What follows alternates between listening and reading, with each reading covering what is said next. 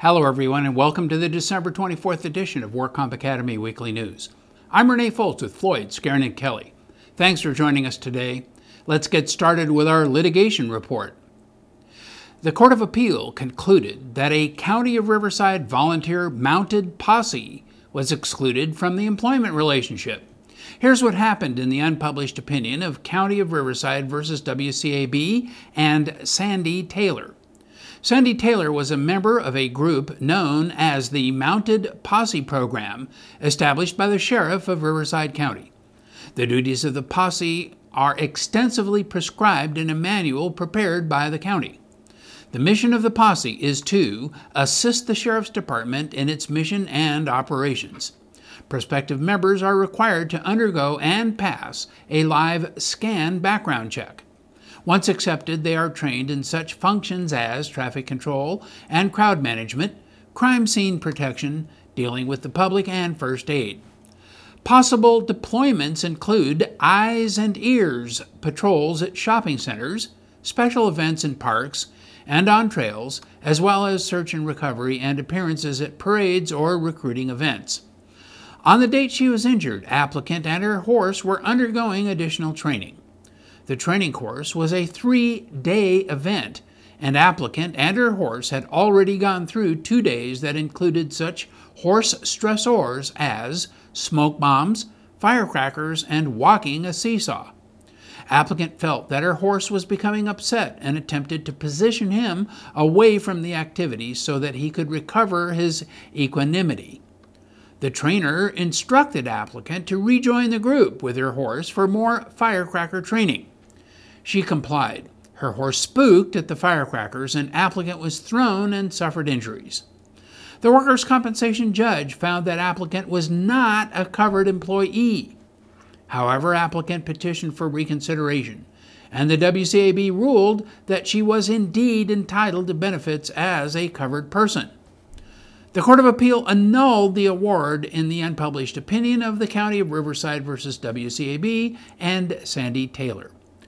The board relied chiefly upon Labor Code Section 3366, which does provide for employee status to persons engaged in the performance of active law enforcement service as part of the posse comitatus, or power of the county. The board's error was equating applicants' membership in the mounted posse with the posse comitatus.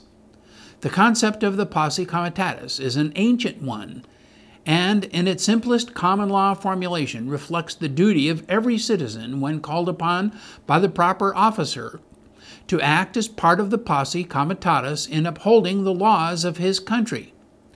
Membership in an auxiliary group, which exists at least in part for ceremonial and publicity purposes, is not the same as being engaged in assisting law enforcement in any evolving and possibly precarious situation.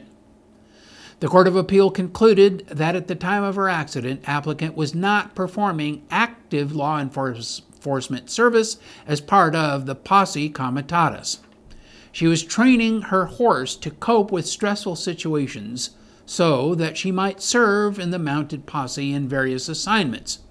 She was not providing any active law enforcement services, let alone any of those traditionally assumed by the posse comitatus, such as aiding in the apprehension of criminals.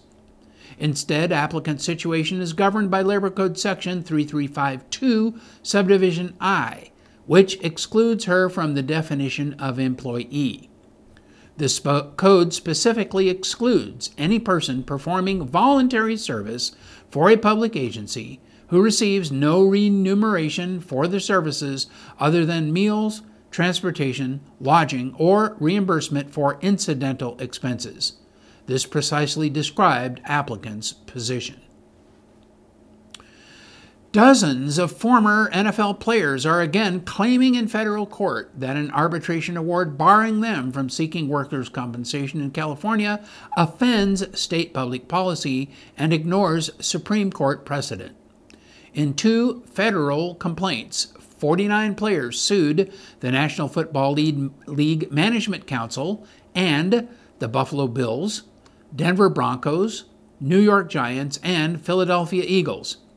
The players all claim they were injured or aggravated injuries while playing or practicing pro football in California. An arbitration award entered December 12th ordered the players to cease and desist from pursuing workers' compensation claims in California. The players say that the ruling stems from an arbitration provision of an expired collective bargaining agreement and must be vacated. They say the ruling is contrary to public policy, which makes it clear that a contract waiving workers' compensation benefit is illegal. Federal judges have ruled against former Chicago Bears players and a Tennessee Titans coach who sought to collect workers' comp in California. The plaintiffs seek an order vacating the arbitration award. And now our fraud report. French drug maker Sanofi has agreed to pay $109 million to settle charges that it violated the False Claims Act by providing free drugs as a form of kickback to physicians. According to the U.S. Justice Department, the settlement resolves allegations that Sanofi submitted false average sales price reports for the drug Hyligand, a knee injection to treat arthritis, that did not account for free units distributed contingent on future purchases. Average sales prices are used to determine reimbursement rates by government health programs such as Medicare and workers' compensation. The Justice Department said the practice caused government programs to pay inflated amounts for Hyligand and a competing product. The government claimed that Sanofi sales representatives were given thousands of free sample Hyligand syringes and used the free drug as kickbacks with a promise to provide negotiated numbers of the syringes in order to lower Hyligand's effective price. The drug maker said it has taken strong, proactive, and effective steps to address the issue and voluntarily halted the Hyligand sampling program in 2009. The settlement with the U.S. Department of Justice and several states resolves all claims arising out of the investigation. In addition to the $109 million payment, Sanofi says it expects to enter into a corporate integrity agreement with the Office of the Inspector General of the United States Department of Health and Human Services that will place its operations under enhanced scrutiny. There are no criminal charges against the company related to the Hyligand allegations. 29-year-old Gurinder Mand pleaded guilty in San Jose federal court to conspiracy to commit healthcare fraud. Mand admitted she knowingly and willfully conspired with the former owner of EZ Step Pharmacy and others to submit false and fraudulent claims to healthcare benefit programs including Medicare, Medi-Cal, and private insurance companies. Prosecutors allege that she sought reimbursement for claims without prescriptions and fabricated prescriptions and forged signatures of physicians on prescriptions. Charges also included seeking reimbursement for the cost of durable medical equipment and related prescription medications, benefits items, and services by fabricating DME authorizations, certificates of medical necessity, and related documents, and forging the signatures of physicians and other authorized healthcare providers of beneficiaries on these documents. She was initially charged with 1 count of conspiracy to commit healthcare fraud, 6 counts of healthcare fraud, and 2 counts of obstruction of criminal investigation of healthcare investigators. Under the plea agreement, Mand pled guilty to 1 count of conspiracy to commit healthcare fraud. Mand is scheduled to be sentenced next April. The maximum statutory penalty is 10 years in prison, a fine of $250,000, or twice the gross gain or loss, whichever is the greater, a term of supervised release of 3 years, and restitution. The prosecution is the result of a 4-year investigation by the Federal Bureau of Investigation and other federal agencies. And in regulatory news, insurance carriers, along with the many stakeholders, are watching and waiting as California's workers' compensation reform law begins to take effect at the start of the new year. They are all hoping the new law achieves the savings it promises. However, uncertainty is a common word being used by carriers to describe their feelings about the law and whether it will contain costs in the state's unwieldy workers' comp system. There's much skepticism out there about the new law, especially among carriers, who are operating at loss ratios that have been on the rise since the last workers' compensation reforms were ushered in by Governor Schwarzenegger in 2003 and 2004. The Workers' Compensation Rating Bureau in mid-December projected an ultimate accident year combined loss and expense ratio of 139%. Consequently, industry averages for rates charged employers per $100 of payroll have crept up, rising from $2.10 in 2009 to the current $2.56 rates. Mark Seknin, president of the Association of California Insurance Companies, thinks the best that carriers can hope for in reforms is that they slow down the increases in workers' comp costs. Otherwise, the state of workers' comp carriers in California could be headed toward a period like in the mid-1990s to the early 2000s. During that time, the California Department of Insurance was forced to take over and liquidate 31 carriers between 1997 and 2006, and the State Compensation Insurance Fund swelled. At one point, the state fund was writing over 50% of the total market. Seknin is concerned that while benefit increases are set to occur, some of the cost savings elements of the new law will require regulations to be written this year and next year, and those regulations are open to lawsuits that could end up eating into any savings that are projected. Mark Wilhelm, Chief Executive Officer of St. Louis, Missouri-based Safety National Casualty Corporation, is doubtful the potential savings will be as high as the backers of the new law believe. Safety National writes a great deal of excess workers' comp business in California. Mark Webb, Vice President and General Counsel of Thousand Oaks, California-based Pacific Compensation Insurance Company, is in the glass-is-half-full type. Webb believes the reforms will yield some savings. Without the reforms, the rate increases over the next few years that employers are now saying would be much higher, he said. However, at least one notable carrier early offered an endorsement of the new law by dropping rates. The State Compensation Insurance Fund in early October announced a 7% decrease in its 2013 rates. In December, the California Department of Insurance received 60 workers' comp filings from carriers.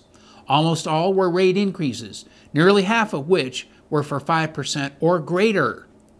Filings for previous months were similar, in that most all insurers were raising rates or holding them steady. When a Southern California family was convicted of workers' compensation insurance premium fraud, it wasn't due to sophisticated software, a supercomputer, or even high-tech surveillance techniques. According to Marianne Lazarnik, the program manager of the State Compensation Insurance Fund Special Investigation Unit, it was a result of good old-fashioned detective work. Lazarnik has 25 years' experience in the insurance industry, where she developed expertise in the area of special investigations.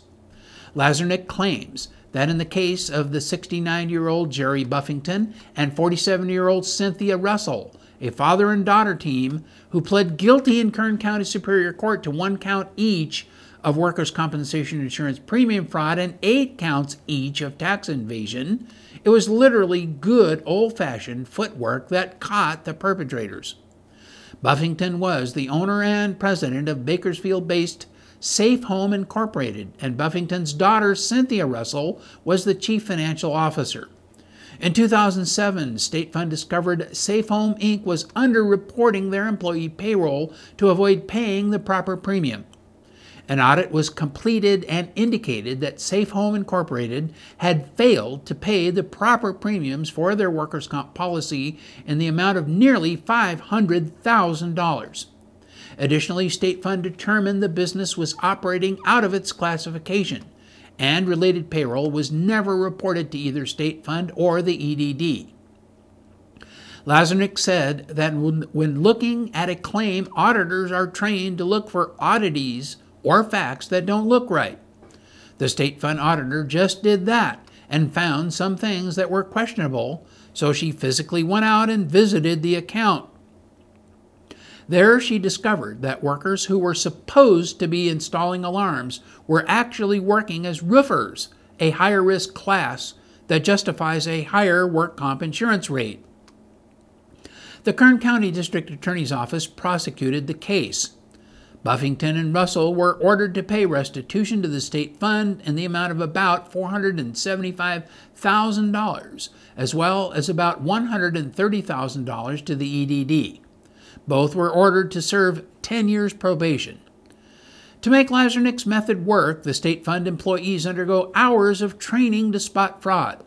The program teaches the staff to detect the typical red flags. These flags include noticing when an injured worker is not making medical appointments or some pieces of information in a medical report that can indicate that an injury is not as severe as what is being claimed. Even though she takes the old-school approach to investigations, Lazarnik and her unit is embracing advances in technology. And in regulatory news, the Division of Workers' Compensation Audit Unit has posted on its website the forms claims administrators can use for the required 2013 Annual Report of Inventory for claims reported in calendar year 2012. The regulations require claims administrators to file an annual report of inventory with the number of claims reported at each adjusting location for the preceding calendar year. The report must be filed with the DWC Administrative Director by April 1st of each year, even if there were no claims reported in the prior year. In 2011, the audit unit began requesting the federal employee identification number for each adjusting location and for all underwriting companies and or clients for which claims are administered at the given location. A claims administrator's obligation to submit an ARI can be waived if the administrative director determines that they are in compliance with electronic data reporting requirements of the Workers' Compensation Information System. The Federal Employees Identification Number will be used by the DWC Research Unit to match claims information submitted electronically to the WCIS with that reported to the Audit Unit on the ARI. This will allow the Administrative Director to waive ARI requirements for claims administrators as appropriate. When ARI requirements are waived, claims administrators must still file an annual report of adjusting locations. The DWC has provided a form which can be used for this purpose. Claims administrators are also required to report any change in the information reported in the ARI or annual report of adjusting location within 45 days of the effective date of the change. The Commission on Health and Safety and Workers' Compensation announced the release for public comment of the working paper on the impact of experience rating on small employers. Would lowering the threshold for experience rating improve safety? This was prepared by Rand for Cheswick. The working paper focuses on the loss experience of small firms in California when they become experience rated and provides insights about the prospect that lowering the threshold for experience rating would have on safety outcomes at these small firms. Cheswick is charged with examining the health and safety and workers' compensation systems in California and recommending administrative or legislative modifications to improve their operation. Information about the working paper is available online, as is further information about Cheswick. And in other news, the WCIRB Governing Committee promoted Dave Belusky to the newly created position of Executive Vice President and Chief Operating Officer. He will report to the WCIRB President and CEO Bill Mudge. Mr. Mudge congratulated Dave on this well-deserved promotion. His leadership and his dedication to the WCIRB's mission over the years have made a big impact on the California workers' compensation community. He is a great member of the WCIRB's executive leadership team. Mr. Belusky will continue to serve as the WCIRB's chief actuary and will retain responsibility for all actuarial and rate-making functions. In addition, he is now responsible for the WCIRB's core operational functions, including experience rating, unit statistical, policy, and medical data reporting, and financial accounting. Mr. Belusky is a fellow of the Casualty Actuary Society and a member of the American Academy of Actuaries. He is widely respected within the California workers' compensation community and regularly represents the WCIRB at legislative or administrative hearings. He is also a frequent speaker on California workers' compensation-related issues. And with that, that is all of our news and events for this week. Please check our website daily for news updates, for past editions of our news, and for much, much more. And remember, you can subscribe to our weekly news podcasts and our special reports using your iPhone, your iPad, or your iPod by searching for the Work Comp Academy in the iTunes Store. Again, I'm Renee Foles with Floyd, Skeren, and Kelly. Thanks for joining us today. Please drop by again next week for more news.